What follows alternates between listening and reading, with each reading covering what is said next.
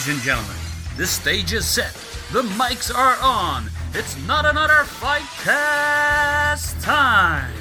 With your hosts, fighting out of the blue corner, this man is a former fighter, the voice of Brave Combat Federation and Clan Wars MMA, the great and powerful Phil Campbell!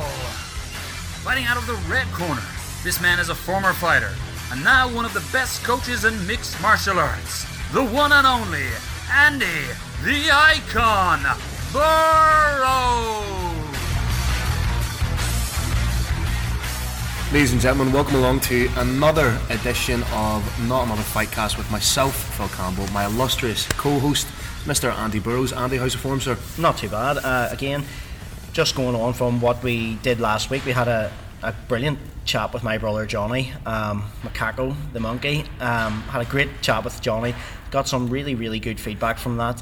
Also feedback on our listener questions and the fact that he managed to cook and eat a quiche during the course. That was the first time ever in podcasting history.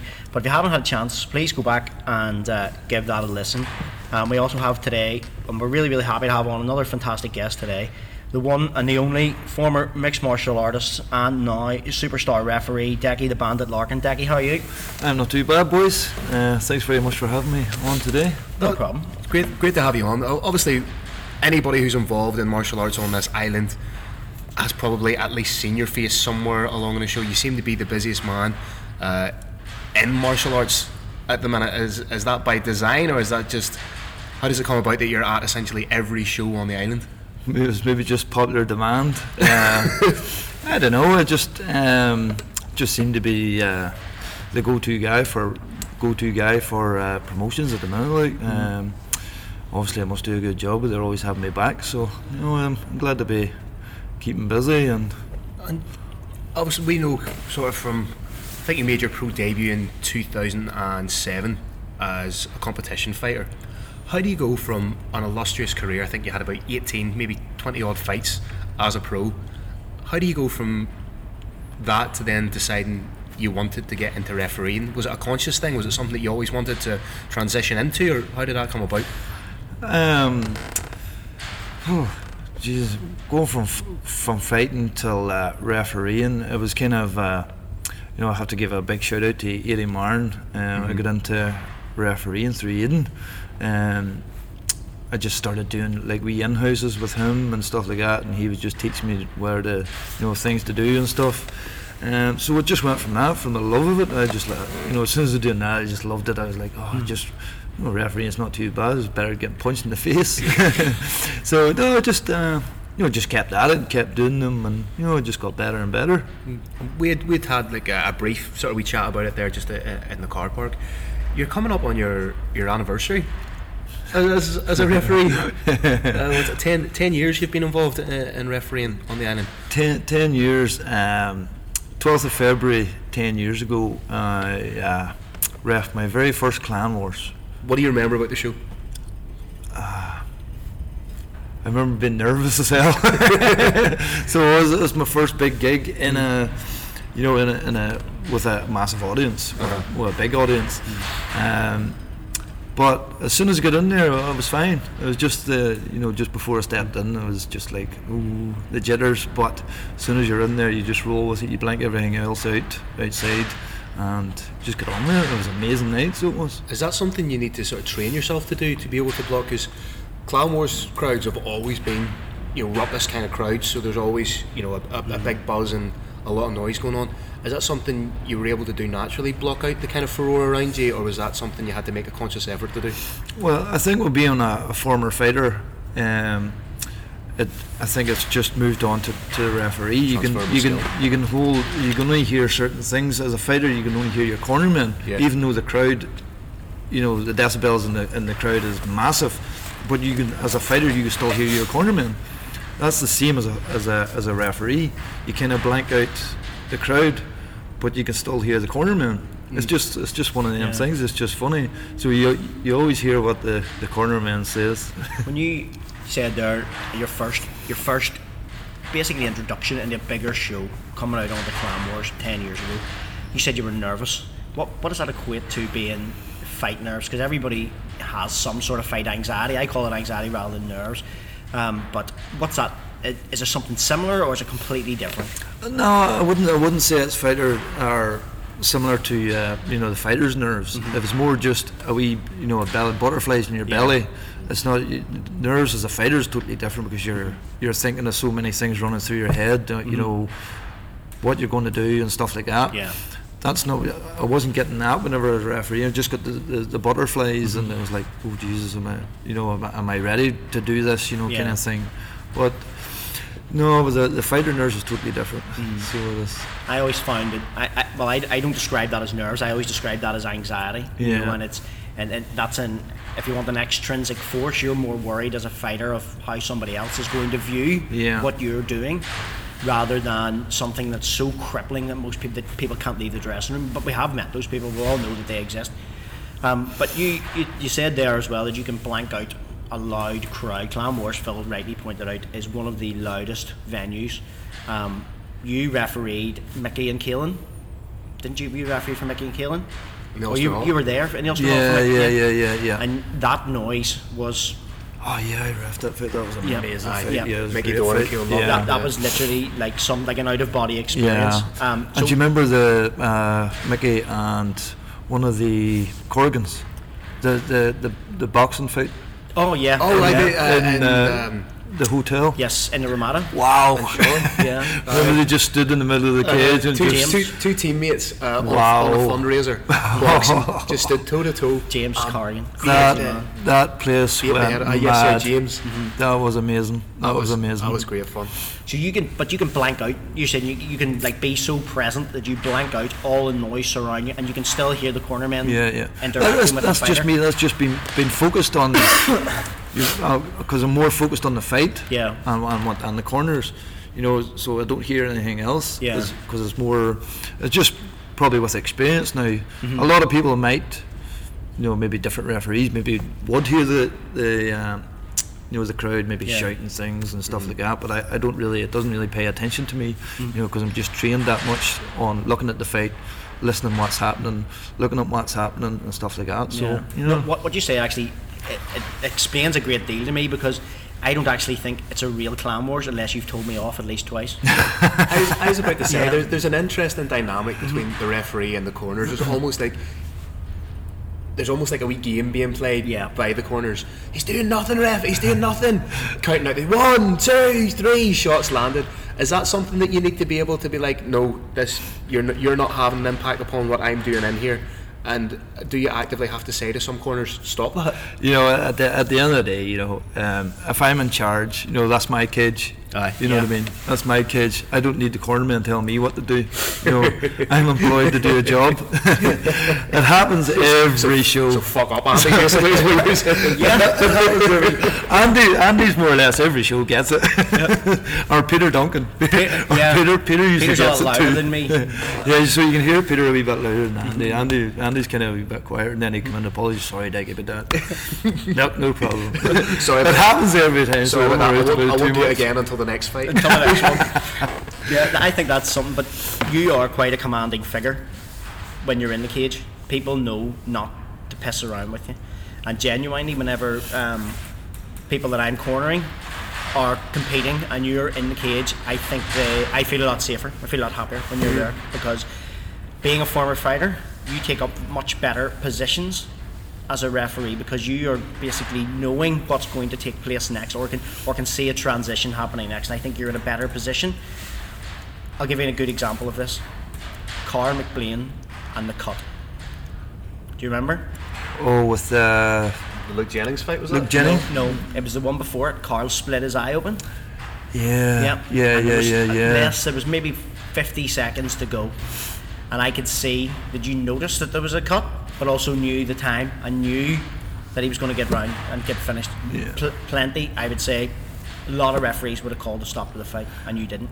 Well, it's. I'm not there to ruin anybody's night as such. If a fighter's in the fight, with every, let him continue, let him get at least to the end of the round. Yeah. And see if the cupman if they can fix it. If not, then we bring the doctor in. We inspect it then. But majority of the time, being an ex-fighter, I know exactly positions. You know, if it hits the ground, exactly where to stand. Just me and Phil was just talking about earlier on. You know, it's being an ex-fighter.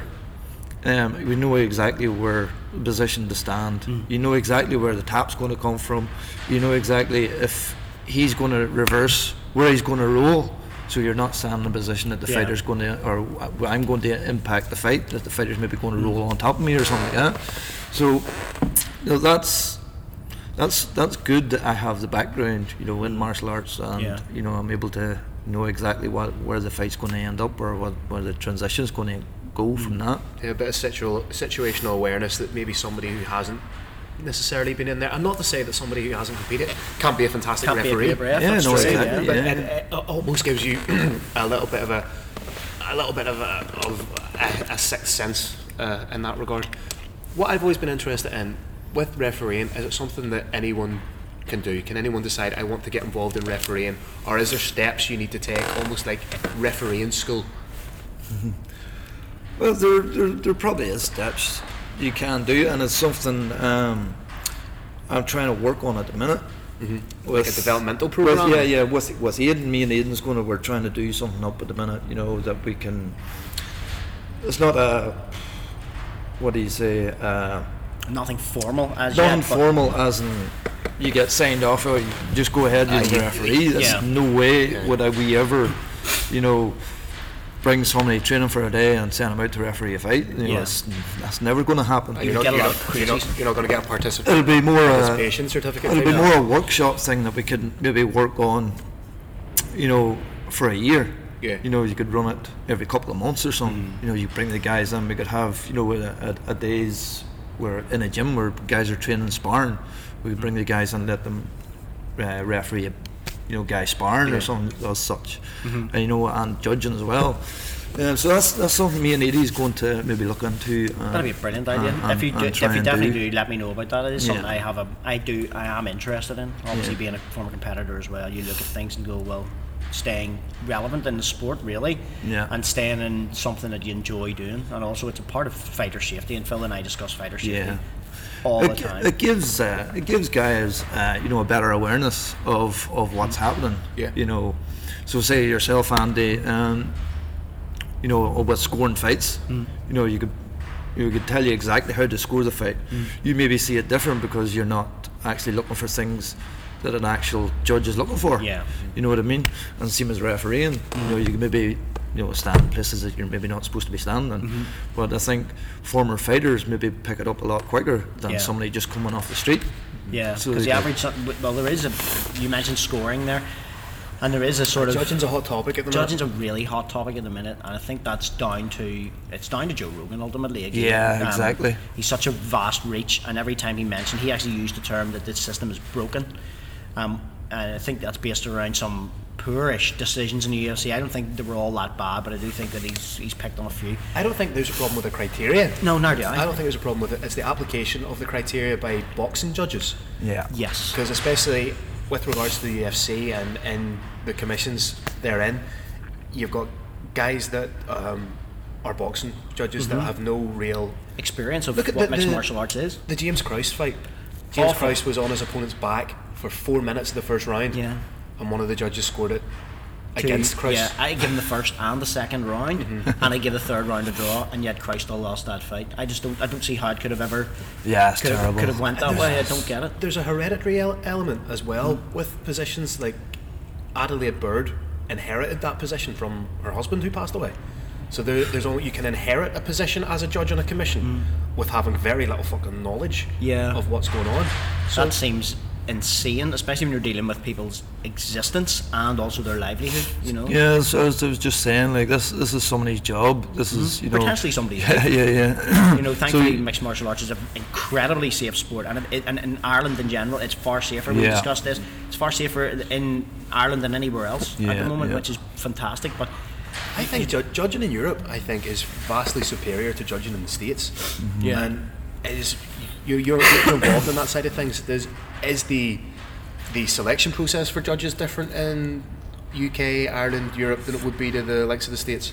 Well, for myself, with running being the head of official for Brave, my team is quite a select few, because I know and I've worked with over many years in martial arts, former fighters, so I know exactly what these guys can do. I know exactly, they're brilliant judges, and I don't think not once have they ever ballsed up, really. Or they've made a decision, you went, what the fuck? Yeah, not once has it ever happened. Was these guys working for Brave? Yeah.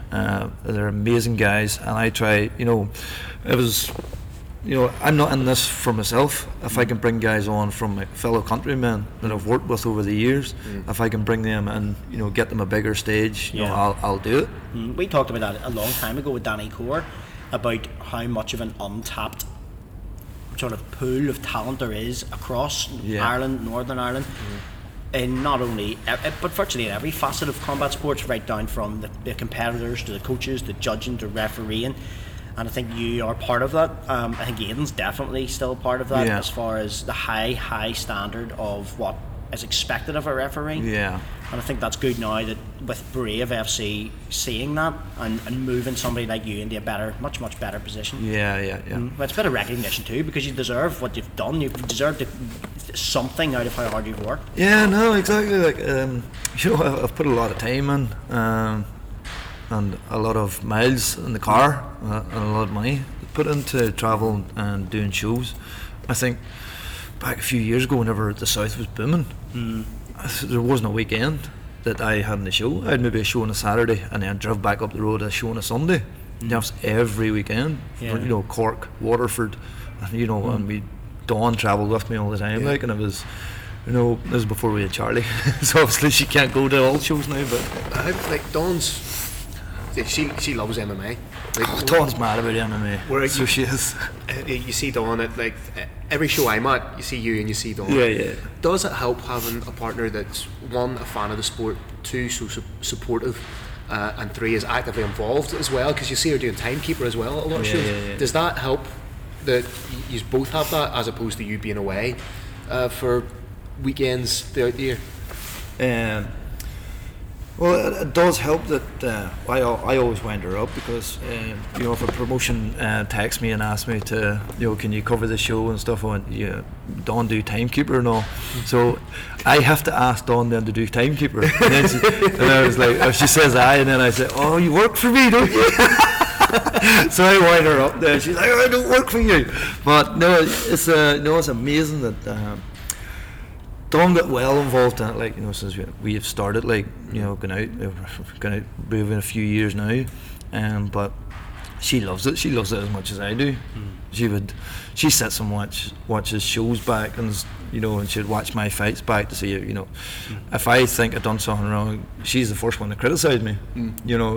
Which is good, but I don't really like criticising myself, because it's if I made a mistake, I'll hold my hands up. And I actually had this conversation yesterday. I was coaching someone who was explaining about self-criticism and about how futile it is. I don't agree with it at all. It's one of those things you see a lot of guys and girls do in combat sports. You go, I can do this better, I know I should have done that, I know I should have done that. It's pointless. It's absolutely it's one of those things. I'm glad somebody else sees it from the same position as I do. That's utter balls, and it doesn't do the fighter any good, because you're just reinforcing a negative rather than saying I can improve somewhere else, or I did this well. Seeing the good in a fight rather than seeing the bad in a performance. And in the social media age, you don't need to be self-critical. No, you've plenty of people you have enough guys that'll batter you online. But as I say, we always said in the rules meeting, me and Eddie, look, if we make a decision, we call a stop to the fight or whatever. If you don't think it's right, don't kick off in the cage. You're a representative. You're representing your gym. If you have an issue, the one that sticks out from it was Mickey Young on an Akuma show. It was against Eddie, wasn't it? Aye, and was it you or was it Big Aaron? Actually, I was thinking it was Aaron. Aaron lifted him. Took him out of the cage. That's the only one instance I can remember of a coach really. Yeah, I remember that show. Okay, here I've had it too on Rodney's show in the Ulster Hall, not the Waterfront. The Waterfront Hall. Waterfront, and then they did the. I think it was actually Paul Hughes against Ryan Thomas. Right. So it was Mickey's fighter against Rodney's fighter. Paul was holding the cage, and I told him stop holding the cage, blah blah blah. And I warned him a couple of times, and I came to the end of the round, and Paul went to his corner, Mickey came in, and I went over and spoke to them, between rounds, and I says, look, don't hold the cage. You do it again, I'm going to deduct a point. Well, Mickey kicked off. Well, what he didn't give me. But, being a professional, I just let it go, stood back, let them get on with their corner, and when the fight went on, it continued. But then Paul ended up winning the fight, so glad I didn't have to take a point off, or Mickey had been after my throat. If anybody doesn't know, Mickey is a lovely guy as well. But he just gets so he gets so into his fight. So involved. And I remember I was actually speaking to him after that one in the Kuma, and he sort of cooled himself down a good wee bit after that. But he does get very, very. So do we all. We all get passionate about the sport. But I mean, of course. I think he lives every second that his fighter's in the cage. He does. You can just tell he does. Yeah, it's amazing. Did you ever train together? Years ago at EF4. Yeah, because I thought he had trained with them too. Because obviously they're former training partners, and that obviously added into that, I think, too. Well, being probably been friends over the years, and it's been. But here, see, after that, Mickey spoke away to me. It was just a heat of the moment thing. It's the moment, and if you're not living in that moment too, as well as a coach, I think you're probably missing out on an awful lot. Yeah, as I say, things happen in the moment, and most of the guys will come up and apologise after. The Peter Duncan thing, when I told Peter off one time. It's on the Kuma show as well. That's what I told Peter off. It's now. Well, Peter came up and apologised to me after. It goes in one ear and out the other for me. If he hadn't come up and apologised, I wouldn't have treated him any different. You probably would have forgotten about it, because it's just I'm just there to do my job, and I don't. That was Marek. That was Marek. In the end, right? Yeah, I think that was the fight that you're talking about. That was Marek lost that fight, stopped with a knee, didn't he? Yeah, something he could stop with knees. Yeah. Fucking scary man. Very scary man. Is it difficult for, because obviously the Irish martial arts community is quite small, just by virtue of the fact we're on a wee island. We all kind of know each other, and you do develop relationships and friendships with people. Is it easy for you to compartmentalise that? You suppose you have to, as a referee, to be to take that out and just see two fighters, as opposed to maybe somebody last week you were at a show with having a yarn with for half an hour. Is that difficult? No. Because you're a cold-hearted bastard. Yeah. Well, no, it's basically. Put my heart in the fridge 3 minutes. A promotion. I'm working for a promotion. Yeah. I'm not working for anybody else. Yeah. I maybe be a part of a gym. Yeah. I don't care where a referee. The guys I train with. I've refereed my own brother's fights. So I have, and I'll stop. It would have stopped him as quick as I'd stop anybody. Yeah. As soon as I step in that cage, I have no friends. I see two fighters. I can tell you that's 100% true. I see two fighters. I don't take sides on who's standing in front of me. You know what I mean? So because I've heard those people saying Daggie's a wanker and all. You've definitely no friends in there. Fuck, I thought they were his friends. Fighter safety is paramount for me. Yeah. So I don't care who it is. Yeah. So. One thing I've noticed that you do or maybe don't do is you don't create that distance. Like you are approachable. You will have conversations and you will have a bit of crack with people. Whereas some referees I've seen on some shows, they're almost go out of their way to not be approachable, to the point of almost getting on like a bit of a dick. Yeah. Is that something that I think what it does with you is it builds a familiarity and builds so the fighters are safe with you, they feel comfortable with you there? Yeah, it's more about respect for me. If I show everybody respect, and I expect it back, and I'll have a conversation with somebody, even though I'm going to ref them in about an hour's time or whatever. I'll still have a conversation with them. Doesn't mean he's telling me to stop the fight. Yeah, or you're treating him differently, or I don't care. Favourably. Yeah. I mean, that's the thing about being a referee. You can't actually act favourably for anybody in combat sports. No, absolutely. It's an impossibility to do that. You literally can't treat anybody any way different. Yeah. So I think that's why it's the way the fight goes. How am I going to change the impact of the fight? You know what I mean? Yeah, exactly. Well, unless you're on the ground or something to stand up. But but apart from that, people now, the crowds are so knowledgeable. People will see that and go, what the fuck's he doing? Or holding the cage. And you won't be doing your mate a favour by letting him get the head punched off him. No. No, so I think that's one of the things that you can't build that level of familiarity where you can change the outcome of a fight. You can't. The fight just exists and that's it. Yeah, that's it. It's just whatever happens in the fight happens in the fight. Yeah. It's not. I don't change it. If the guy taps out or he gets knocked out, that's it. I think, was it you that refereed? It was one of the scarier knockouts that I've seen. The referee, it was Magic, and who was it? Was it Michael Luchter in Clamore? French guy. No, I think this guy's from here. Was it? Yeah. Was it in the Clamore show? The gym in Banbridge, is Yes. it? Marty Smith's gym. Marty Smith trains out of there. Sengoku or Yeah, something like that. I think it was you that refereed that.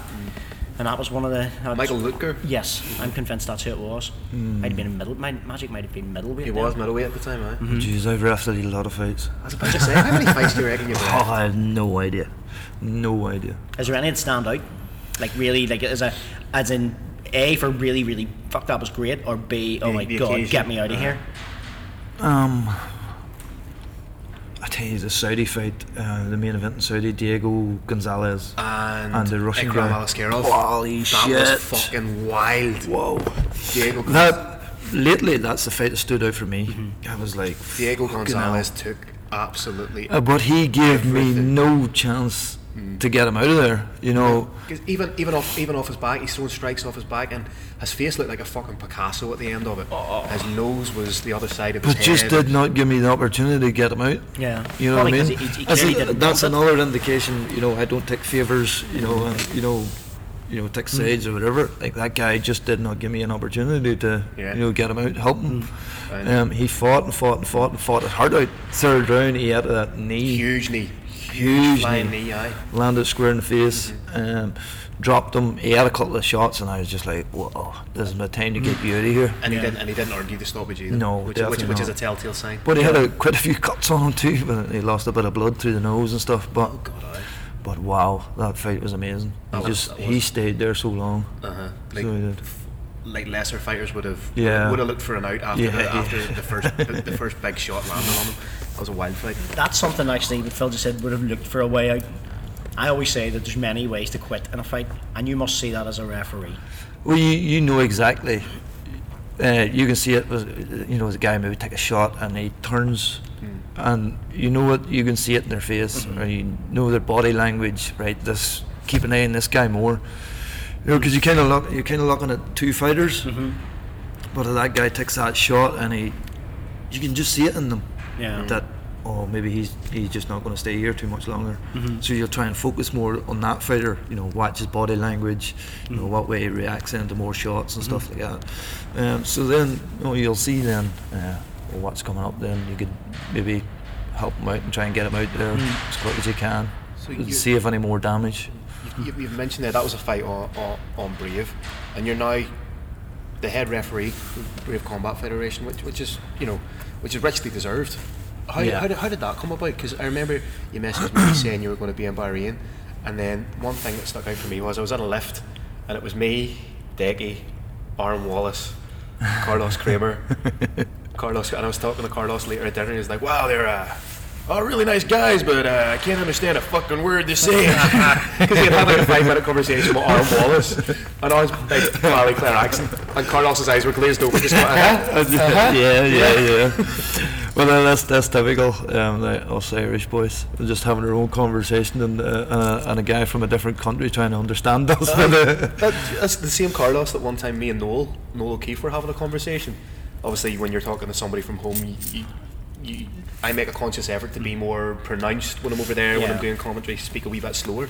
So me and Noel were talking away to each other. And Carlos is there, and we're finished talking, and he walks by and goes, "Wow, Gaelic's a beautiful language."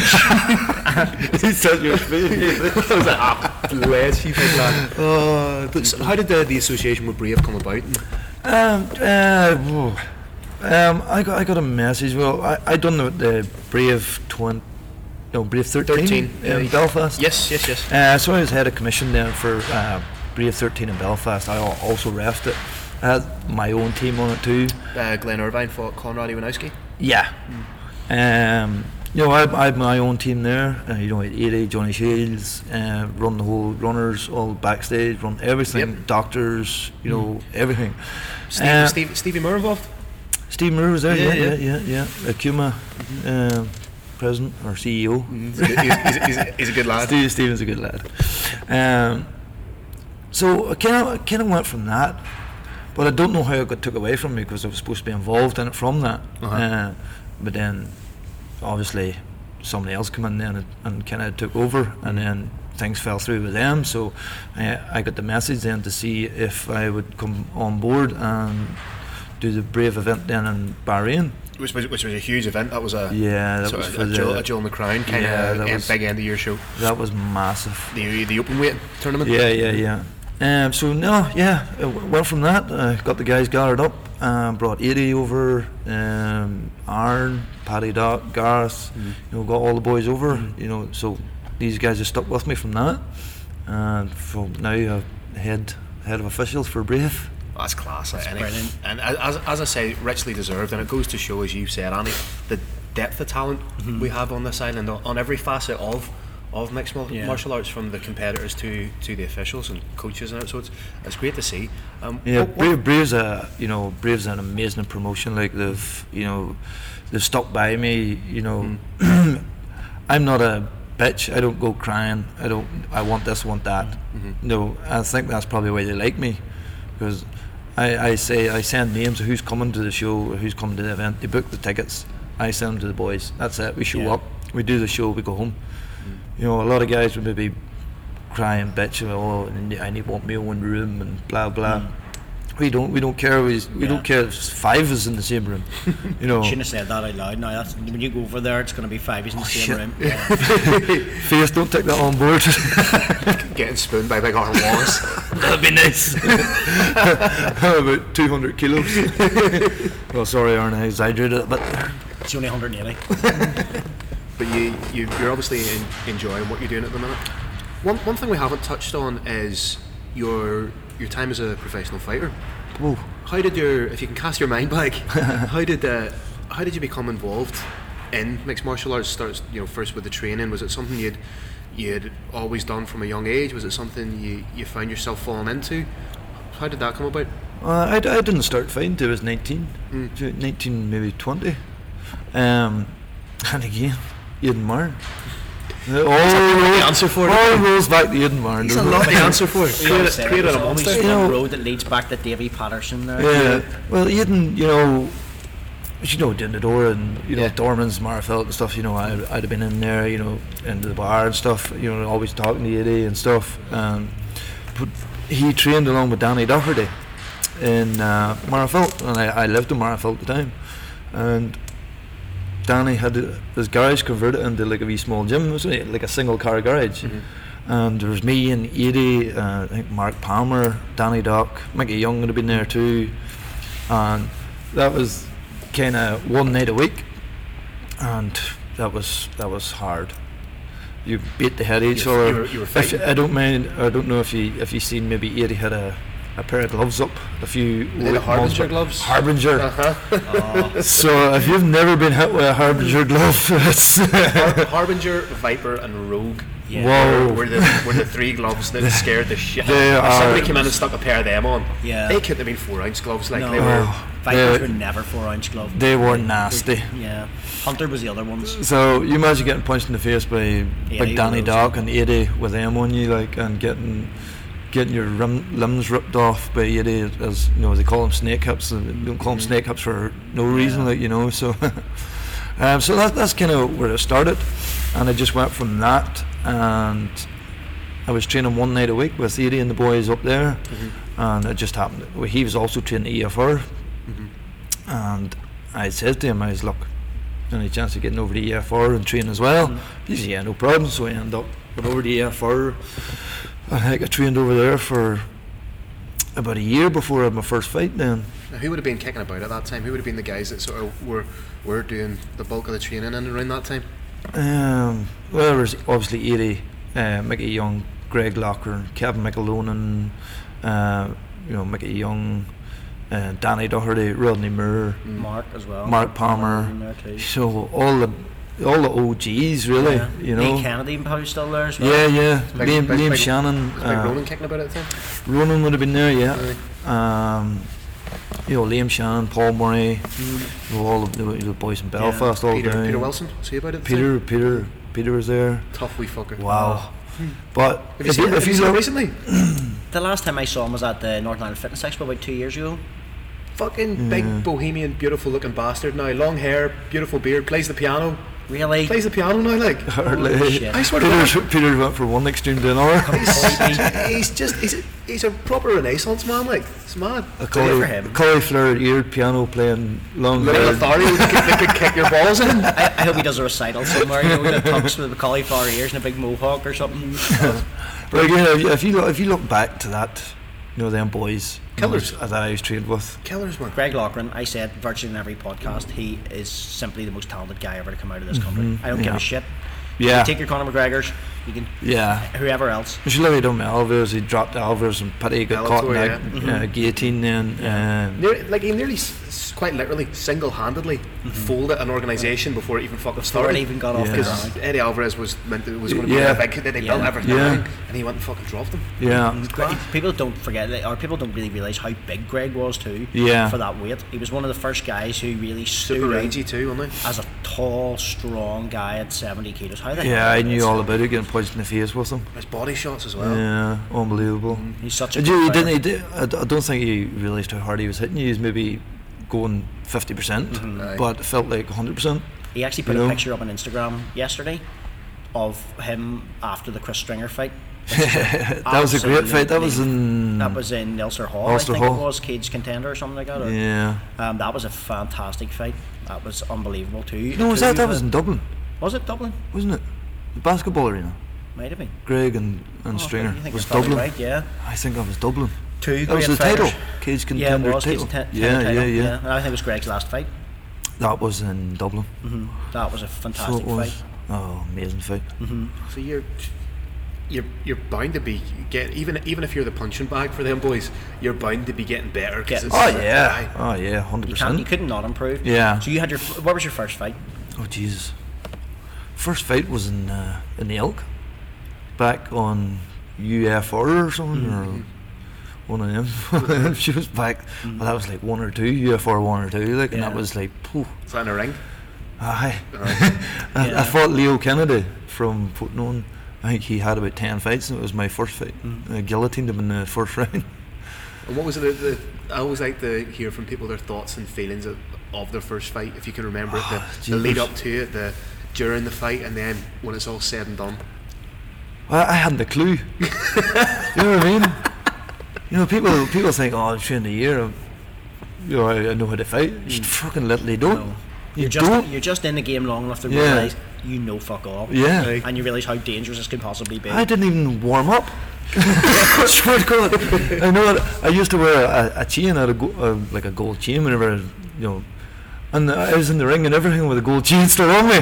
So that goes to show like like how much I didn't know. Yeah. You know what I Remember he mean? did your corner? 80 Marn. I was actually walking down to the fight, and I had no corner man, and Eddie just come walking back, walking past me, and I says, "Will you do my corner?" He's like, "Aye, come on." And Eddie walked me down and done my corner. But I remember it so well. I was trying to whoop on a guillotine standing, and that was never happening. And I could hear Eddie, pull guard, you have the guillotine secure. And it just made jumping guard, pull guard, and pulled him to the ground, and just got the tap down with the guillotine. You over the moon after? Oh yeah, rightly. With the wee tight shorts on. That was never. Was it the wee bad boy John? Was it? No. Oh jeez, what were they? Fairtex or something maybe. They were Fairtex or something maybe. White ones. I made them so well. I think I may still have them. But I'd never wear them again. So And I kept them for. Your competition career. What are some of the highlights for you? I have a lot of highs and a lot of lows. I travelled. I fought in Finland, Switzerland. I remember you fighting in the Yeah. Finland. Yeah. What was it show you fought on in Finland? Was it Lion? No, that was Switzerland. Oh, Switzerland, sorry. Lions FC or something. Finland was Karela fight. And I actually spoke to Eddie before that. And he fought Reza Madada on that show. So he did. But that was, I travelled to Helsinki. So the flight was 4 hours or something to Helsinki, and then it was a 4-hour drive then from there to to the venue, to Corella fight, to the place where the show was. So we travelled down the road, me and Ryan Boyd. You know what Ryan's like, lorry driving country boy. He's trying to talk to this Finnish dude cruising down the road. I got a bike there, mate. How see some job? Well, holy fuck! Me supposed to be fighting, cutting weight, and I'm lying pissing my balls off in the back. And Ryan talking to us, the guy just looking at him. Oh, and it was like a Dodge Charger or something like that, like a real pure biker guys, like in.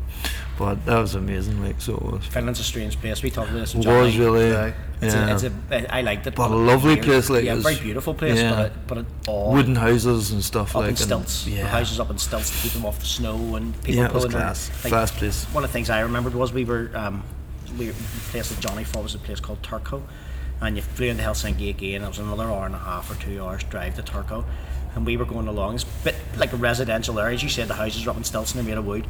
And this guy was just pulling his child along on a sleigh, but he was using skis.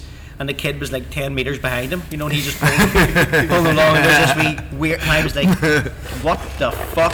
Where are we? This is like the weirdest thing in the world. Yeah. And I don't know whenever you were there, if it snowed or not. No, there was no snow, but it was pretty cold. Like there was no snow. It was fucking ball freezing when we were there. And obviously, being a guy from Northern Ireland or Ireland, you see snow, you make snowballs. That's just it. We had a snowball fight in Kyrgyzstan. the show we were doing. The show we were doing in Kyrgyzstan. It was like the weather was fucking. That was cold. Cold out there. It was. I remember getting up. We get off the plane. Oh, brilliant! Snow. Like a dickhead, I make a snowball, throw it at Johnny. Obviously, clunk Johnny in the side of the head with the snowball. He goes off the fucking chart. You wee fucking bastard! Fuck you, dickhead! And I'm like, it's a fucking snowball. What I didn't know was that they gritted the roads with coal. So there was like this like 50p sized chunk of coal that just bounded off the back of Monkey's head. He was like, I'll kick your fucking. I'm like, whoa, it's a snowball. Well, we had a snowball fight outside the venue in Kyrgyzstan. Yeah, about 30 of us. But 30 of us, fighters, some of the toughest fuckers you'll see in your life running about making snowballs. Brilliant. So I'm making snowballs, and there's a bunch of guys standing inside. Like the bloody soldiers. So I'm winging snowballs in there, like thinking, oh, this is great crack. And then one of the guys comes over and was like, Phil, that's full of policemen. All right, fuck, sorry. So that's right. What that was funny. I actually have a video on my phone. I'm sending my girlfriend a video of like playing out in the snow. Next thing, get slapped in the back of the head with a snowball. Dickie Larkin just standing behind me. Brilliant. But then, like, it's not just. You're talking about some of the experiences you had through martial arts. If not for being involved in mixed martial arts, either as a fighter or as an official, you wouldn't have some of these amazing life experiences. You would never have that. No, you wouldn't. Yeah, No. I think we all owe quite a bit to martial arts and what it's done for us. And I think there is a tendency for people to get a bit pissed off and think, I haven't got anything out of it. What am I supposed to get out of it? Really, you've got life experience, you've got travel, things that we discussed that last week with Johnny. There's places that we went to, like a fucking dickhead like me is never going to end up in Recife in Brazil, but we did. Never going to end up in Finland or Hong Kong or all those places that we've ended up in, and it is a fabulous journey. It's not over, like the journey's definitely not over. Yeah, definitely not like hopefully not for a long not for a while, like, for a very long time. But those things are great. So you fought out there. Tell us more fighting experiences. Well, obviously Finland, and then I'd fought in Switzerland too. I took that fight in short notice, and actually a weight class above. Well, normally I usually fought at 70 at lightweight, but I took the fight then in Switzerland at welterweight. So I thought, be no biggie, it's just my walk around weight, so I'll not have to cut any weight or blah blah. So got over there anyway, and went to the weigh-ins. Rodney was with me. Checked my weight in the scales. It was 77.4 or something, so bang on. So it came to weigh-in time. Everybody weigh-in in order then from fight one up. So I was rightly up the card. Fought a local guy from, what was it, Neuchâtel I was fighting. So fought a local guy and came by. I didn't have a clue who he was, what he looked like. Well, didn't this guy come up to the scales? And I was like, holy fuck. What the hell have I done? And that's the first time I've ever scared in a fight. Yeah. And I think I may be told, well, I tried tried not to show it to him, because as soon as the both of us weighed in, he stood in front of me, and I kind of got into him, and then he just kind of puffed himself up and stood up, and I was like, right, that kind of backfired too. Actually, a Davy Patterson story. That Davy Patterson and I fought in the first ever Cage Wars, which was in Portsmouth. Going back, I think we thought it was like 2000 maybe, 2001. And we were all sitting around in the hotel lobby. We talked about Sky Sports last week. We're coming down, sitting around the hotel lobby, and we were all able to kind of work out who you're fighting based on the names size of the card. So that was all right, and I was able to say, "Oh, Davy's guy isn't here. I know the guy Davy's fighting, but he's not here." And there was this long African name of the guy I was fighting. I was like, "Don't really see anybody apart from that enormous guy there. Can't be him." Davey goes, "Don't worry, it's not him." I was like, "He's fucking enormous." Davey goes, "It can't be him, it can't be him." So one by one, as you said, people stood up, and there was like, "It's fucking him, it has to be him." And I stood up, and this guy was fucking gigantic. I was like, I'm dead. Like, I'm absolutely dead. And it's exactly that feeling that you talked about. I tried to pretend, I'm not slightly scared. I think I pissed myself. I'm not really scared at all. And this fucking monstrous guy, I remember going back, Davey and I were staying in the same hotel room. He was like, "Nah, fuck him, look at him, he's big skinny wanker, you'll beat the shit out of him." I was like, yeah, I will. No, I didn't. No, I fucking didn't. I ended up looking like a friggin' zebra, like elbow marks. Oh jeez, another funny story I have is Davey up to his old tricks again. I took another fight in short notice in Scotland. Sport Fight Scotland was James Dillon's show.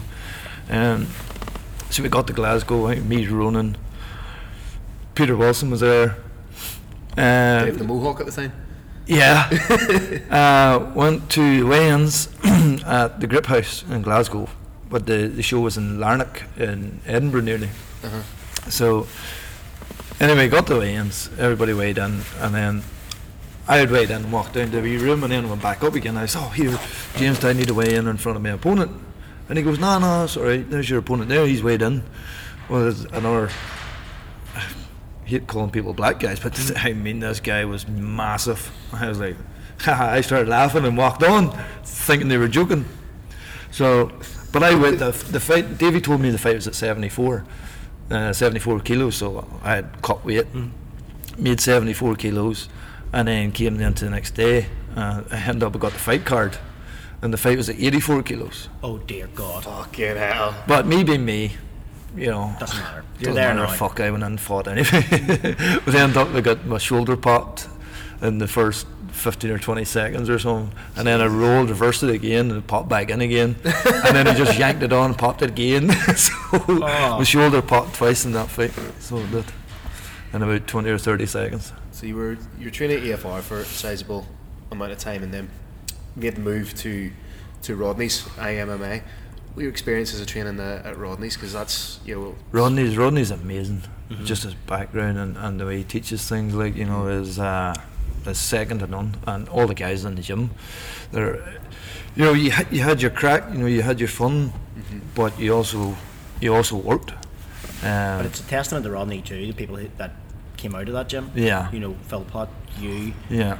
Norman. Yeah, Reece you know, McKee at the Reece minute, on McKee, fire. holy shit. Reece He is is absolutely amazing. unbelievable Yeah. fighter. Like, you know, I think anytime we're having a conversation, Reece comes up. Reece comes up. So Yeah, he hard. kind of has to come up because he's like the hottest prospect. Well, at the I minute. think him and Norman. I know Norman being KSW champ now.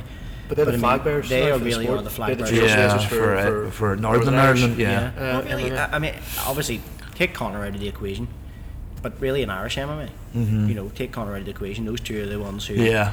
are top of the tree for Yeah, me. You yeah. know? This Cage Warriors card coming up in May is going to be huge. Yeah. If you look, you know, Reece has the opportunity to become a world champion, and I think then he will, hopefully. you know, I don't think it's out of the realms of possibility for the UFC to snatch him up for August. Yeah, I think if Reece puts on a spectacular, I think there's no doubt, Comes out unscathed, comes out, absolutely injuries, no right? doubt. Aye. Way I look at that, but I actually I think it was Jack and Mel we were talking about this about, or I was talking about this about, and I think one of them said, you know, it's not beyond the realms of possibility that we see Reece in the UFC soon after this. And I was like, well, Cage Warriors might want him to defend the belt. I know we view Cage Warriors differently because a lot of the guys end up Because they have such a close Yeah. relationship. they with have a close relationship with UFC. But Reece McKee's a popular dude too. Yeah. You know, people will want to see him fight again. Yeah, for Cage Warriors might Warrior. want You know, they're to. not Cage gonna- Warriors might want to hold on Yeah. to him. I still watch that Hack and Foss fight, and just the precision, jab. the precision with that Yeah. jab. I know we're calling it a jab, but really that was much more. It was like getting hit in the face with a poker. It was just, it was It's so sharp. and it was the time. It was the timing, of timing it as well. It Just as wasn't- he was yeah, stepping in, and he just fired it. just as Foss was slightly off balance. Yeah. Then to throw it with that snap on it, absolutely shot. beautiful. But his left hand is devastating. Like I've had it so many times, and it's devastating. But you look at most of his finishes, all his knockouts, has all come from that left hand. Yeah. You forget how young he is. Like I remember when he Reece was, is 23. Like, I remember when he was 23. 18 or something, competing on Akuma as an amateur. So. I remember watching him fight, and even then, and you he could fought tell- at bantamweight, Ah. Aye, Insane. and that's why they call him Skeletor. Yeah. even then you could see that there was something special. about Yeah. him as well. I remember him doing a turn as a referee as well. I brought him under my wing for a few shows. Portland Own, yeah. So he's incredibly well rounded. Knows the sport. Yeah. Such an intelligent fighter for so young. Really, really You know, talented. his fight IQ's through the fucking roof. I don't know. I mean, obviously, there's no barrier. I think training where he is to making it the bigger organisation. Not denigrating Cage Warriors because I think they are a great organisation, Yeah. and they're doing really good things with the Contender Series and stuff like that, and quite helping, if you want, local, more inexperienced fighters forward. Yeah. But I don't think is any barrier to him being where he is. As you can see, Norman made it to the UFC from where he was. But do you think somebody like Reece should travel? To not to compete, but travel to train. Well, he wasn't. TriStar He was in before, didn't he? Canada. Yeah. Yeah. He was in TriStar for was he a couple of months, 3 months, 2-3 months. The caveat to that is if you go to somewhere like TriStar, you're in the mix there. You're just one Yeah. of the bodies. But then what he's getting in Ballymena is that time with someone like Rodney. Yeah, And I think he's getting that's the invaluable. focus. He's getting the focus. As opposed Yeah. to just being a At body, home. a training partner. Yeah, just somebody that those guys In are the going to mix. throw around. Yeah. But actually, speaking of Rodney, I forgot about Andy Young when we mentioned people that come out of Rodney's. There's another Yeah, one, Andy Young. and Also Andy's hybrid his champion, own gym. Yeah. So, Yep, hybrid with Hybrid. Arnold. Yeah. So And I forgot about Andy. Banger, yeah. Can't forget about him. Because he's another superstar. Yeah. Another product of. I'd like to what see Rodney's Andy able back. to do. I'd like to see him back on. I think it was he campaigning there to try and get on Cage Oh, Warriors. on the Cage Warriors Cage card, Warriors. yeah, he was. Yeah. Big I fan. don't know. You know, as a promoter of a show, I would have Andy on a show. Yeah. I haven't seen him in a bad fight. You would Always have, exciting. You'd like to have those guys from here, like the biggest guys. You want them on the card because you obviously want to sell out the venue. Yeah. You know, that's obviously a promoter makes his money off the fighters and ticket sales. So you want the biggest names, you know, in the area to be on the card. I just don't And know why. Andy's a big name. But he's a desperately entertaining guy. Yeah. Like, you could transplant Andy from Cage Warriors Belfast. to He's, Cage Warriors he's another anywhere. guy that's hard to put away as well. I, He just comes walking at you forward and forward and forward. I sparred a round with him when he came down here. Was I think brought young Joe Beck down with him. Joe, another good wee fighter as well. I sparred around with him. I'm considerably bigger than Andy. Yeah. But just the pressure he puts on. He just goes walking I forward. just had a jab in the face the whole fucking time. I couldn't see anything but Yeah. a fucking jab. But speaking of campaigning for that Cage Warriors card, another person campaigning for it that richly fucking deserves it's Noel O'Keefe. Totally. I would yeah. love to see Noel get on that. Again, we talk about the talent pool. There's somebody who maybe you don't necessarily He's consider. he's world class. He is outstanding. I remember listening to him the first time in Clan Wars, and I didn't really know Noah all that well. I was like, holy shit, he's good. See, as He's a really good, commentator seamless. and as an MC, he's world class, and he doesn't get the recognition. He's he great. deserves. He's great knowledge too. Oh, aye. Well, He'll tell you. martial He'll arts. tell you a fight that happened on Yeah. Battlezone in 2008 or 2009 or something like that. He's a Yeah. wealth of knowledge. But he was campaigning on Instagram and Yeah. Facebook for it. I think it's kind of, in a weird way, sad that a guy of his caliber has to do that.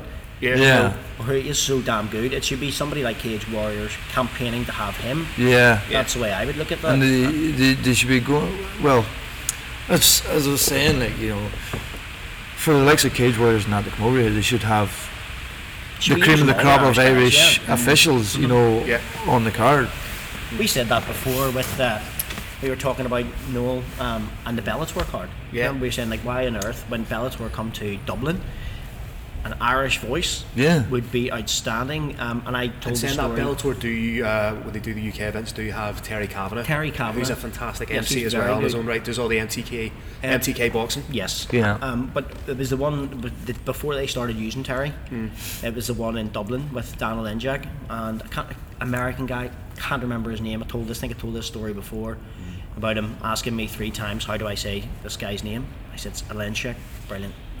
What's that guy's name again? Alenchek. Walking down, what's this guy's name? Alenchek. Great, no problem. Get into the cage. Dan, Alina Chuck. Motherfucker. Really? 3 times. I couldn't get it for him, to be honest with you, but If it's fighters and I have difficulty pronouncing their name, I get them to send me voice notes. that's a great idea. I reach out to every like the Slovenia card, like reading through that, there was no fucking way I was pronouncing any of those names. By yourself single-handedly, so I had to- without some kind of knowledge. Yeah, so reached out to every fighter, got them to send me a little voice clip, and then there's me and the broadcast team just huddled around my phone, just play, writing it out phonetically, Yeah. so that because what we always do is we always make sure we're saying it the same, all of us, because even if we're saying it wrong, at least least you're there's consistent. continuity Yeah. there with it. Yeah. But little things like that, I think, make a massive difference. So, Decky, are you finished fighting? Yeah. You are finished. Well. Are you ever finished? Are you finished fighting? Well, Yeah. Well, you always have it in the back of your head. Yeah. Could I do one more fight? At the minute, no, I can't What was do it, one more fight. 2016 was it the last one? Was it James McErlane? Your There last was a fight. Yeah, no, Yeah. it was James McLean. I watched that fight, and I was a Kuma, sorry, Yeah, that was that was Kuma, an yeah. excellent fight. What I remember leading up to that was that you just simply couldn't get a fight. Yeah, I was just, it was just hard to get fights. Like, it was just because I'd fought in Chaos and I won the Chaos title, and then I think I'd fought in Finland and I lost in Switzerland, and I was like, if I lose this one, that's me done. Yeah. And that was the Magdalene fight. Yeah, it was a great fight though. Very. What shocked me about that was the absolute speed of both you. James is Holy shit. fast. I thought that was a 1 round fight, but it was as much Yeah. as you could get packed in a 1 round Yeah. fight. I had a game plan in rush, bang, take down, and just control and just TKO him. But James was half fast. He said, Yeah. "Slip me a wee bugger." As soon as I hit the ground, bang, arm triangle. And I was like, "Oh fuck, how do you get out of this?" And I just as I tried to turn around, I kind of got on half side control, and I was just hammer fisting him and hammer fisting him. I was like, "Fucking let me go!" But if he had let that go, he was finished. Yeah, he knew. I think he knew himself. He knew that was himself. gonna If he catch had to 22. let that go, he was done. his day was over. Because I actually thought I was close to that. I was very close to that, and I thought he has to let that go. Because I remember you landed like it was like 4 in a row. Yeah, really and heavy. his eye was closed, Like, how's he putting up with this? He's gonna have to let that go, and he fucking did. but he didn't. Fair play to him, and he forced the tap, but as I say, like, we had to let that go. He was done, like, because Yeah. just with the weight, with the size difference, like, because I think I was up to about 78 kilos again, like, that day, and I was just lying on him, and I was definitely not getting up from that. But here, fair play. James is a great good wee fighter. great Great fighter. Is he still Unbelievable. competing? I haven't heard of him. No, I haven't heard from him I since haven't that. seen him on a card since we fought. Like, He had a so- couple of fights. He competed on the Bama Bellator card in the Odyssey that Dan fought on. Oh yeah. He competed yeah. on the Bellator section of it. I think he competed on Ice FC as well. I think that's either Bolton or Manchester. But he's maybe talking about a 2-year hiatus or Yeah. so. But still a very young man. I think he's still maybe late 20s or he's- something. He's young 26, too, 27 or yeah. something He's like that, very right? young, yeah. So all the potential in the world there. Like so, it'd be great to see him back. Yeah. Highlights of your But, fighting career, mate. What are the highlights of the couple of real standout moments for you? Don't necessarily need to be, a fight in the cage or anything, but an experience that you've had through the fighting career. Yeah.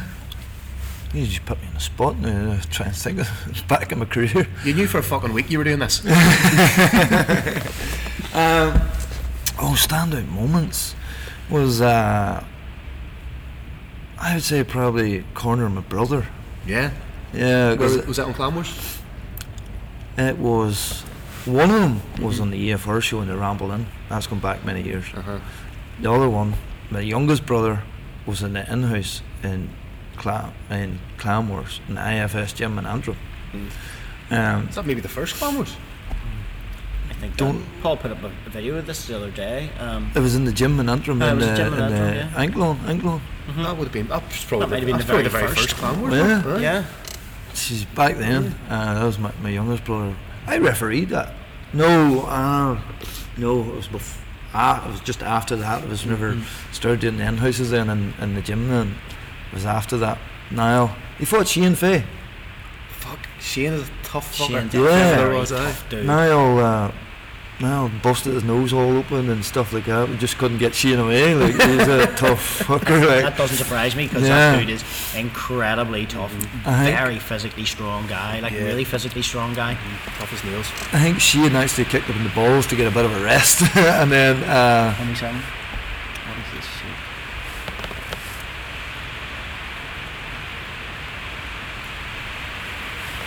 Yeah, that's us back. Just folks, if you can hear the sound that we're having here, we're actually just in the gym.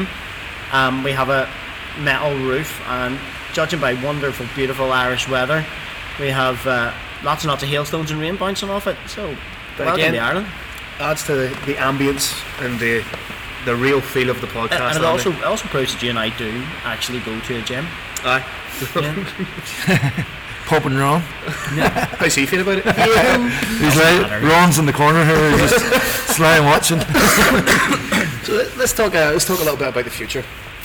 The future seems very busy for you. Yeah, the future's bright for me. Well, I hope anyway. There's a lot of stuff coming out, like Brave. Brave has announced their Brazil, Romania, Sweden. Yeah. Will you be at all those shows? I don't think I'm doing the Brazil, but I'm definitely doing Romania and Sweden. Yeah. Romania last year was a fantastic show. Maciek fought John Bruen on that show. Yeah, John Bruin's a scary dude too. Oh, he's the future. He's actually fighting Sam Patterson, English guy Sam Patterson on that card in Romania. Sam's an amazing fighter. The Sam last who- fight with Sam Cian who brought Cowley. it- yeah, brought a clinic against Cian yeah, Cowley. yeah. Oh yes, Yeah. no, Yeah, he probably. guillotined Cian Yeah. Cowley. After standing with him, Yeah. happily, quite comfortably. And beating them, standing. Yeah. Keane has had a rough time, like Yeah. a properly rough time. There was no sort of developmental stage with Keane. No. He was thrown straight to the Lions. He was thrown straight into the mix right away, fighting Yeah. some of the best That, guys. I think that comes from his background. You know, Yeah. he had a big name in Thai Thai boxing. You know, he could he didn't have the scope to build as a fighter Yeah. because he was coming in with that name. he didn't even have an amateur fight, did he? He actually won bronze at the IMAFs Oh right, in right. 2015, I think. 2015 or 2016. Oh right, okay. He I won thought he was just through into the deep end, into Yeah. the pro It was levels. One IMAF was like, so maybe that's 2 fights or so, was the Yeah. breadth of his amateur career. Yeah. He won a bronze because he got injured, but had he have gone Been through, able to continue. he would have fought Hardeep Rai, who he then fought in Brave in a pro fight. Yeah. So it was a nice little bit of sympathy. Yeah. He beat with a beautiful leg kick, dropped him with a leg kick, followed up with ground and pound. Oh. I still think Keane's got a fair bit left in the tank. I do, but I think he suffered a good wee bit there. He's taken like that, the Magic Krzyzewski knockout. Yeah. That was one of the most tough knockouts to watch for any fighter. I'm sure he's seen that back because that's virtually went viral on him. It did, yeah. Yeah. It did. So and I think he obviously had a tough time as well with the whole McGregor bollocks. Yeah, I think he's kind of he's kind of, what way do you put it? He doesn't want to fall in. Doesn't want to fall into the cult of personality. He wants to be known as a fighter and not as the guy who was standing beside him. Yeah, well, I think that's what's kind of happening. Yeah. is McGregor's bodyguard. Yeah. You know. It's unfair too because Yeah, he's a very he's talented a martial really, artist. really, and he's a nice guy too. He always He's lovely guy. genuinely nice Yeah. bloke. Like, anytime I'd fire him a message for doing research or anything like that, he would always get back to me quickly and would always chat away to you. So But again, it's just one of them things. He caught up in a shitty Sure. situation. Caught up flipping I mean- halfway across the Atlantic Ocean going, fuck, I'm here now. You know, what am I going to do? Yeah, so you he know, need to he's, do he's something? caught up in it. would he need to do something like take a year away and just train exclusively on no-gi grappling and wrestling? And then would that have a detrimental effect on his striking? Well, in fairness, it hasn't been his grappling that I've seen let him down. You know, and this isn't a slight on people who are involved in Thai boxing, but I mean, against Krzyzewski, Straight lines. It was a straight line movement. It was a no Yeah. head movement. It was dropping your hands when you finished a combination. And those were things that I talked about in here the night of the fight and said, I can see Magic beating him with this exact Shot. scenario Yeah. that happened. I think that he really does need to maybe move and take up a more traditional boxing approach to head movement, lateral foot movement, circles, things like that, where he isn't such an easy target. He's in a great camp for grappling. He's obviously in SBJI, so you're not going to get much better. Yeah. You're not getting better on the island of Ireland. Yeah. you know? I think that raises an interesting point about, he's somebody coming in from a kickboxing or a Muay Thai background. You think that everything about that's transferable, but some of it will actually be to the detriment of the fighter, the likes of the movement. That's why you see guys coming, and I'll just talk about in here IFS, because obviously that's what I see on a daily basis.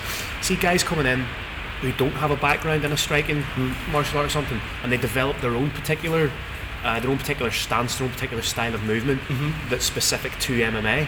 Yeah. And you can see sometimes we have boxers come in, sometimes we have kickboxers, Thai guys come in to spar, and they have difficulty with the movement of an MMA fighter. Yeah. So I think that speaks to people think MMA striking, it's not going to be as good as a traditional striking art, but there are elements of MMA striking that baffle and confound traditional strikers. Yeah. Roy Jones Jr. talked about it when he fought an MMA guy in boxing.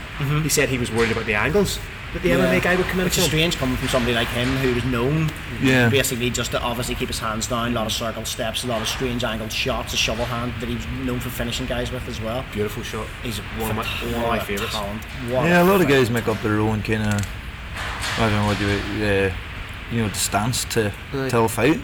You see it. I can see it a lot of times. Like, it was then I'd be thinking, what the fuck's he doing? Aye. What the Yeah. fuck's he doing? And then next thing he's clipping guys like steady. And we're like, whoa. Yeah. All right. Troy Gibson. If this works. Troy Gibson is a guy that I think of being able to do that very well. Yeah. Keelan Yeah. Loughlin has a Killing another. he has this lean-in style, and then anytime I've called his fights or anytime I've watched him, he has this sort of lean-in style that he's always just that little bit too far away when you think you can hit him. Yeah. And then he throws up. So he's got a beautiful no-tell front head kick, front leg head kick. Yeah. And he would throw that up and everything, but it comes from this hands down, almost arrogant. Yeah. But it's not. It's calculated. It's to draw your opponent in, so they make the mistakes. Yeah, So he little did things that. like He that. did that very Yeah. well against Mickey. Actually, he obviously, but he wasn't trying to stand with Mickey because it would have been suicide. I think obviously he used that, as you said, like quite arrogant sort of style. You think you've landed on him, Yeah, to draw Mickey on to use that to go for takedowns, which is, you know what, that's a fight game. That's That's MMA it. for you. That's Yeah. you know, you can't argue with his. No, you can't get annoyed at somebody's game plan because it's your objective Because to it stop works. them implementing Yeah, their you game plan. can't get annoyed, you motherfucker. How dare you do that? It's beating the shit out of me. Fuck off. How dare you intelligently implement a game Yeah. plan, you prick. Dick. So you're going to Romania. You weren't in Romania last No, year. I wasn't there last time. no. Romania was class. I came in just after the Romania. Romania was Romania in show. a traditional beer hall, the largest beer hall, either in Romania or maybe even in Europe. But it's like traditional beer hall, almost like PE bench seating. Wonderful. Maids running about with it's called a meet. You get 10 beers and a meter, so they're running about with like a meter of beer. Food flying. There's a band playing in Class. between fights. brilliant. Amazing. Then you've got the fights in the middle. The crowd were amazing, so it's Yeah, going to be a yeah. really cool experience. Yeah, mate. but I'm looking forward to You're- that. Like, And so, the funny thing about Brave is, well, not the funny thing, probably the cool thing about Brave is, you're going to these different. It's not just a typical kids in the middle, tiered seating. Because we're going to these places that don't necessarily have a massive martial arts community or a massive martial arts ethos, you're going to some really interesting, unique little venues. Yeah. So, Yeah. like, And they Brave seem to be like buying into the nation that they visit, their culture, which I think is a very clever move. I know we talk about Brave all the time, and I describe it as, I suppose, the world's real only global, if you believe the art's a globe, Johnny, martial arts organisation. He's going to kick the bollocks out of me for that. He really lost his shit over the flat earth. But I see that Brave have done that then obviously with Romania, and Yeah. you know, it does seem to be a fantastic organisation. Yeah, but like Brave is, as I say, Phil, like they look after us. Like Aye, they do. you couldn't ask for any better, I really, think from a promotion. Well, they gave somebody like me an opportunity to like for a start. Yeah. Which is But again, it's not undeserved. We talk about you talk about Decky. I mean, people who have been involved in the sport for such a long period of time and who are extremely good at your craft. Just because somebody has picked up on that now, you know, that could have easily been Bellator, could have easily been, yeah. you know, PFL, UFC. It could be easily one of the larger organisations could have picked up on that as well. But Brave are a gigantic organisation, equally Yeah, as yeah. beneficial and rich as any one of those. You know, we're forever grateful for the opportunity we've got with them. And long may it continue. How do you cope with the travel? I fucking hate the travel. It's a necessary evil. I fucking hate the travel. You know, I'm not too bad because you're gone a bit longer than I am because you have a lot of work to do leading up. I come in the day before or weigh in I think morning that of the would nearly weigh-ins. be worse. I think that would nearly be worse. I don't find it too bad because I'm able to work Aye. right up. I'm not sitting about with like, Yeah. I'm flying a couple of days time. So, you know, I work right up. You know, my own business at home, and the boys look after it while I'm gone. So I work right up to the day before, and then just fly out the next Yeah. morning. Can Land you- to the venue. Can you sleep on a plane? Not normally. No, I can't. Not normally. I'd need about 10 beer in me before I even think about having a sleep. No, unless I had a window seat, and I was stuck in between and had to sleep. Aye. But usually I just lie and watch films or something like that. Or Yeah. I can't. You know. I can't get comfortable. I just- I'll just bank a load of podcasts. Yeah. you know, like me and Dawn, we went to Vegas. Me and Dawn and Reese and Bex went to Vegas last year. Was it last year, or the year before? But we brought our own pillows. So, Aye. Great idea. so I just like our suitcases. They were down the hole, and then I had a bag with me and Dawn's pillows in it. So I had the window seat pillow up against Dawn had the pillow up against me, and it was just Aye. like we slept. That flight was 9 hours, like so. We slept most of it, like so. We I would didn't- love to be able to do that. That just scares the piss out of me. there's no.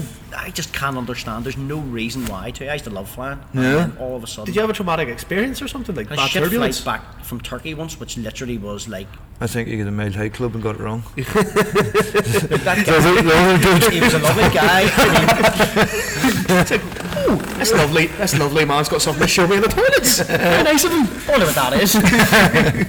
No, I don't know why.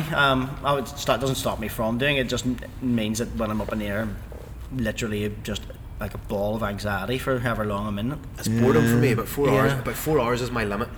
After that, I start getting antsy. Oh, Just 'cause South Africa, 12. South Africa was 14, I think. Really? It was, That's a lot. it was a long time. At one stretch, Aye. Yeah. Yeah. Yeah. One go. I think Hong Kong's low 16 and a half. Or no, so I know you're right. It was 12. The Philippines was 13 or so, I think. And it was a tightener. Like, Brazil will be a long flight. aye. That will be long. It's great once you're there, but it's just the Oh, aye. actual. Getting there, Aye. and then coming home again. But it's, this is how I know that I've graduated to the next step of being an adult. I navigate an airport by myself now. If you've got a connecting flight, you see getting off and navigating a connecting flight yourself, fuck, you feel like you're winning at life. Yeah. Getting to the right gate and everything. You really Just- feel like a proper adult doing Aye. that. Especially in a different country. Aye. And then signs are up in like whatever language they're in. And Dubai, for example, is a silent airport, so there's no announcements. What? It's just the boards. Yeah, there's so no- you there's follow no- the boards and Why? There's no final call for flight X, Y, Z or How whatever. the fuck does that work? You just need to be soberish and be looking at the boards. Like, it's okay on the way home, but like on the way going, you get a wee bit anxious because you're like, fuck, I don't want to miss anything. Yeah. yeah. But no, it's It all was good North fun. Carolina or something like that. Kira and I were trying to navigate an airport on our way to Florida, and we just sat down in this wee bar and met a guy from Ballymena working there. Yeah. Random, like, no, isn't it? sorry, not Ballymena, Ballymoney. He lived in Armoy because he was going. It's like random, like, And isn't it? really, You'll always run it, but that's what you'll always run into a Northern Irish person somewhere. Yeah. Like our biggest export is people. it's humans. Yeah. Like you go on holiday and you'll run into somebody from fucking Yeah, Buckland or as fucking I- Cold Glass or Yeah. as I was just saying there that time, we were in Vegas, me and Reese and Dawn and Bex. Who did fucking I meet walking down the street? Stringer. No way. Till was over the training camp. Oh, aye, And yes, now all them for, boys is all over. For Woodley. Yeah. Yeah. That's who I fucking walking past it. Is it Chris Stringer? He looks a bit familiar. Yeah, that's who it was. Stringer walking down fucking Vegas Street. It's just nuts. As Phil said, like you meet people from Ireland, wherever you go. And on that same trip, Kira and I were on a cruise ship, and we stopped at one of those Caribbean islands called St. Martin, and it literally looks like a pinprick in the ocean if you look at it on the map. And we met this guy who's working in a bar. His name is Diego, this sort of like cool, sort of Rasta guy. And he was like, "Oh, what part of Ireland are you from?" I'm like, "How do you know we're from Ireland?" He goes, "Oh, I had a guy working here from like Ards or something. His name is Dave. And there's a girl from Clare works here as well, she's off today." And we were like, "Really?" And he goes, yeah, we get lots of Irish people here." I'm like, in this fucking pinprick in the middle of the sea, it's just crazy. We're like rats. You never more than 6 No. minutes away from one of those. Yeah, that's what they say, yes. Jesus, India was an experience too, like, wasn't it? India was class. Fucking hell. It was good. Like. Hyderabad, India. What's been your best experience refereeing? So we talked about highlights there in your fighting career. As an official, what have been some of the highlights for you? Just everything, generally everything. I'm thankful to all the promotions just to be in the position I'm in, to be leading refereeing and officiating in Ireland. Really, technically, I would be probably the You're definitely the most experienced. one of the Aidan and you would be the two go-to guys. I don't think I've ever been at a show in the time that I've been involved, as a fan of martial arts on the island, as a competitor, as a commentator. I don't think I've ever been at a show that you haven't been at. yeah. One thing I wanted to touch on with you was obviously the UFC are coming here in August. Is that something you've half an eye on? Is that something? It's something you should be involved in. It's something you should be involved in. Definitely. Who's that up to? I don't know. So who do we need to get on the phone to? Who do we need to take Who do we need to? Now that's- that you're on Instagram, now that you've joined Instagram, Dickie. Welcome to 2020. Here, 100%. Yeah. 100%. I think I'm more than experienced to referee Oh, it's not a UFC. shadow of a Yeah, doubt. You know. I know I don't ever denigrate referees, but you're equally as good, if not better, than some of the standard of referees that we see in the UFC. Obviously, there is a very high standard with guys like Mark Goddard in the UFC. Mark's an amazing guy, like, and he does a lot for the sport. Good development as well. Yeah. But he is a fantastic referee. But there are there's some mistakes that you've seen people making, but everybody makes mistakes. Yeah. There's no other way around it. But I mean, I rarely see an instance where I would have given you shit where I think that you've got something wrong. Yeah. And I think that stands you in good stead. It would be brilliant if you could get on that. Well, it's just, as I say, like, you just probably you deserve a break, or I just need to get the break. Yeah, but I just need to be seen, or to be the seen powers to be in has Brave, to see. though, I think that could be your break. Genuinely, something like that. Somebody seeing you, all right, I've seen this guy now in Brazil, I've seen this guy in Sweden, Romania, Finland. Why are we not seeing him here? Why are we not seeing him in Vegas?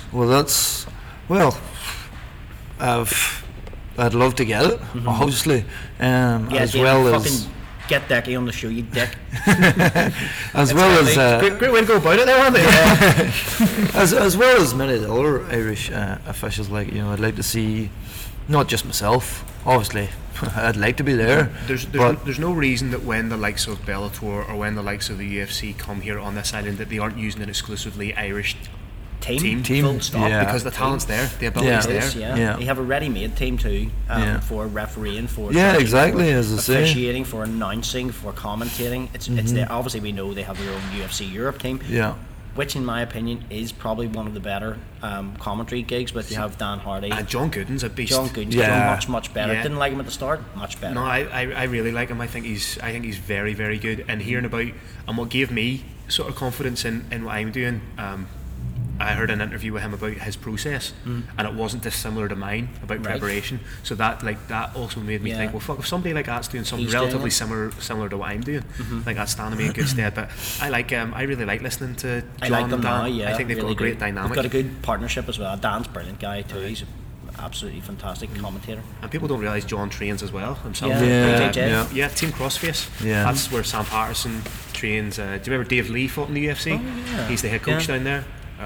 Reece Stoker, Martin Hudson, some really good guys. Really good gym, really good guys. But again, it speaks to the talent that's floating about. It's knocking around the United Kingdom in general, really. Yeah. But as I say, like, it's just getting the break. It's just get noticed, and then you just get that opportunity. And I think if I did get that one opportunity, I think that would be be me set up then, you know, Yeah. really. But as I say, it's just getting the break. It's just getting that Whenever to you be do noticed. get it, I'm going to play that soundbite over and over again and pretend that it was my. You do. So was it, Yeah. there It was Andy. Well, you saying Dana, get on you it, Dana, you dick. Yeah. Aye. Dana, I didn't call you a dick. No, all here hail our overlord, Dana Yeah. White. But no, everything's looking good then, man. Well, hopefully. Yeah, well, as I say, like, I just hopefully we'll get it out, and hopefully somebody notices and they give me the call, and you'll see me at UFC Dublin, hopefully, That'll be class. as well as Reece McKee as well. Yeah. Yep. But So, yeah, awesome. Has to happen, doesn't it? I think it happens eventually. I think it happens eventually. well, Reece says if he doesn't make the UFC this year, it's a failure. Really? So he is. That speaks to his mentality, doesn't it? Yeah, I do and what too. what I think you're going to see on the 16th of May in Belfast is going to be. I think he's going to go out and make a statement in that fight. Like a praying mantis. Yeah, dismantling yeah, something. yeah. Does he have an opponent yet? Not not announced not yet. announced. Not announced. Which worries me because. What are they hiding? Are they going to just bring in so many? Oh, sorry, this guy's just been released from the UFC. Yeah. You wouldn't really know him. That's Aaron that's Woodley or that's something that's like what that. that's what I think is going to happen. Yeah. That it's going to be a Well, I think like it's a Houston. veteran, like a former Yeah. UFC veteran, or as you say, they could pull a 180 and re-sign Ross Houston Well, for that Ross fight. Houston would have been the guy I picked, and we talked about that before. Well, I to be honest, I think Houston didn't want it, and Really? that was his clause to get out. He's campaigning here for an MVP fight in Bellator. I don't think that's a good move. He says they're on a bidding war with one PFL UFC and Bellator. For I don't Ross? think UFC's mentioned, but I don't think he's. I thought it was very strange that I think whole process was very strange. If he fought Reece and beat Reece, surely that's him saying to UFC. Of course it would be. Same Or as Reece. Bellator. If Reece beat him- beat him. Reece is saying. Yep, or Bellator. Why did he leave? So Yeah. what I can see happening is like a veteran fighter, like a former UFC fighter or something coming in for that fight. Do you remember like Paddy Pimblett had Juicy J? What was his name? Julian Arosa. Yeah. Like he had with Julian Arosa. I think it could be something like that. Yeah. Which if it's a named fighter, it'd be a great Yeah. great coup. Paddy moving up. Pimpett's matched on. Is he matched In on the that? Manchester card, is he's, it? Liverpool card. Yeah, because that Who would is be it? Aye. Paddy Oh, would I'd be a actually cracking seen it. It was fight, only but he'd have released to this move up. morning. He'd have So to it move was. up, obviously, but that would be an absolutely brilliant fight. Or a guy moving again with somebody else moving up from lightweight Yeah, to take him up, yeah. but Or small middle weight moving down. moving down. Yeah. But a big name would be cracking for Reece. Yeah, like. would. And I have no doubt in my mind that he will. 16th of May, he will. Somebody's going to get smashed. Yeah. My ticket and all bought for it already. I must get my tickets. I keep saying I have this. This is 3 weeks now. I have a haven't box done booked. shit with The haves and the have-nots. it. I know. I hope I'm the within Throwing throwing distance. distance of your box. That didn't sound right at all. Andy. I hope I'm within throwing No. distance of your box. Fuck this. This is not good, has it? Mile High Club in a plane, throwing distance of Decky's box. What the fuck? Stop fucking flirting and we'll bring this home. No. Anybody, before we go, anybody you want to give a wee shout out to? You want to direct anyone to your social media so they can give you a wee like and a follow? Yeah, just if you want to follow Instagram is Declan Larkin MMA and Deck Larkin MMA on Instagram and Deck Larkin Doesn't even run on his own Facebook. Doesn't even run his own Instagram. That's it. That's how his superstar he is. I'm terrible with social media. So I had to get Dawn to do it. So Dawn's better at filters and pictures and stuff. Pick the wrinkles out of my face. Makes you look alright. That's proof she does work for you, by the way, as well. Yeah. Oh You no, just point that out exactly. there again. She doesn't get paid for that, but No. wash the dishes or something. I'll do the dishes and I put a post up. So we'll find you on Instagram and Facebook. So everybody get logged on that. Search Deck Larkin on the search bar on Instagram and Facebook to keep up to date with all your travels. And You'll never know. You maybe see me in UFC. really, Hopefully, fingers Yeah. crossed. we're starting the movement. Hashtag Decky for UFC. Decky for the UFC. Yeah. Hashtag Dublin. get him on the show, Danny, you dick. Please Guys. don't actually do that. Guys, it's been an absolute pleasure chatting. So No, we've been talking about this, getting you on the show for a long period of time. Such a seminal figure in Irish martial arts in general. Big figure in the cage. Obviously, over all the shows that Phil and I discuss every show that we're at, that you're on, you're obviously officiating on it. So we're more than happy to have you on, share some of your experience, some of your stories with us, and also people who listen. So I'm sure they're going to be more than interested too. Yeah, happy days. So, Andy, where can people find us on the socials? On the socials. Have you ever heard of that, Dickie, as a term? On the like talking about social on the media? socials means on the drink, is it not? You go for there you go. a few socials. A few socials. Sociables. This is definitely a thing. So where can people find us on said socials, On Andy? the socials, you can find us at Not Another Fightcast on Instagram and also Not Another Fightcast on Facebook. Where can they find you, Phil? On Instagram, you can find me at PC_commentary. Very much like Decky, it's all sort of MMA orientated, keeping up to date with my travels, and if you want to know my opinion on stuff, you'll find it there. Excellent. You can find me at _icon77 on Instagram. As I said before, it's mainly just boxing stuff and pictures of my wee dog. So if you're anybody remotely interested in that, that's pretty much what it is. So Phil, leaves us nothing more than to thank Decky for coming on the show. Excellent chat. Really, really enjoyed it. Also, guys and girls and children of all ages, please do go and listen to some of our back catalogue. If you haven't listened to the show before and you're a new listener, welcome. Thank you very much for taking time out of your day to listen. Go back, listen to Johnny, give Adam Stewart a listen. We have a back catalogue with guys like Andy Young, who we've discussed today. We've got Adam Stewart, fantastic. We've got one of Northern Ireland's premier professional wrestlers, Mr. Damien Corvin, as well. So guys, go back, give the show a like, a listen, and subscribe and share. And if you do have 5 extra minutes, please go to iTunes and give us a little bit of a review. If you think we're dicks, tell us we're dicks. If you do like us, but please leave us a 5-star review.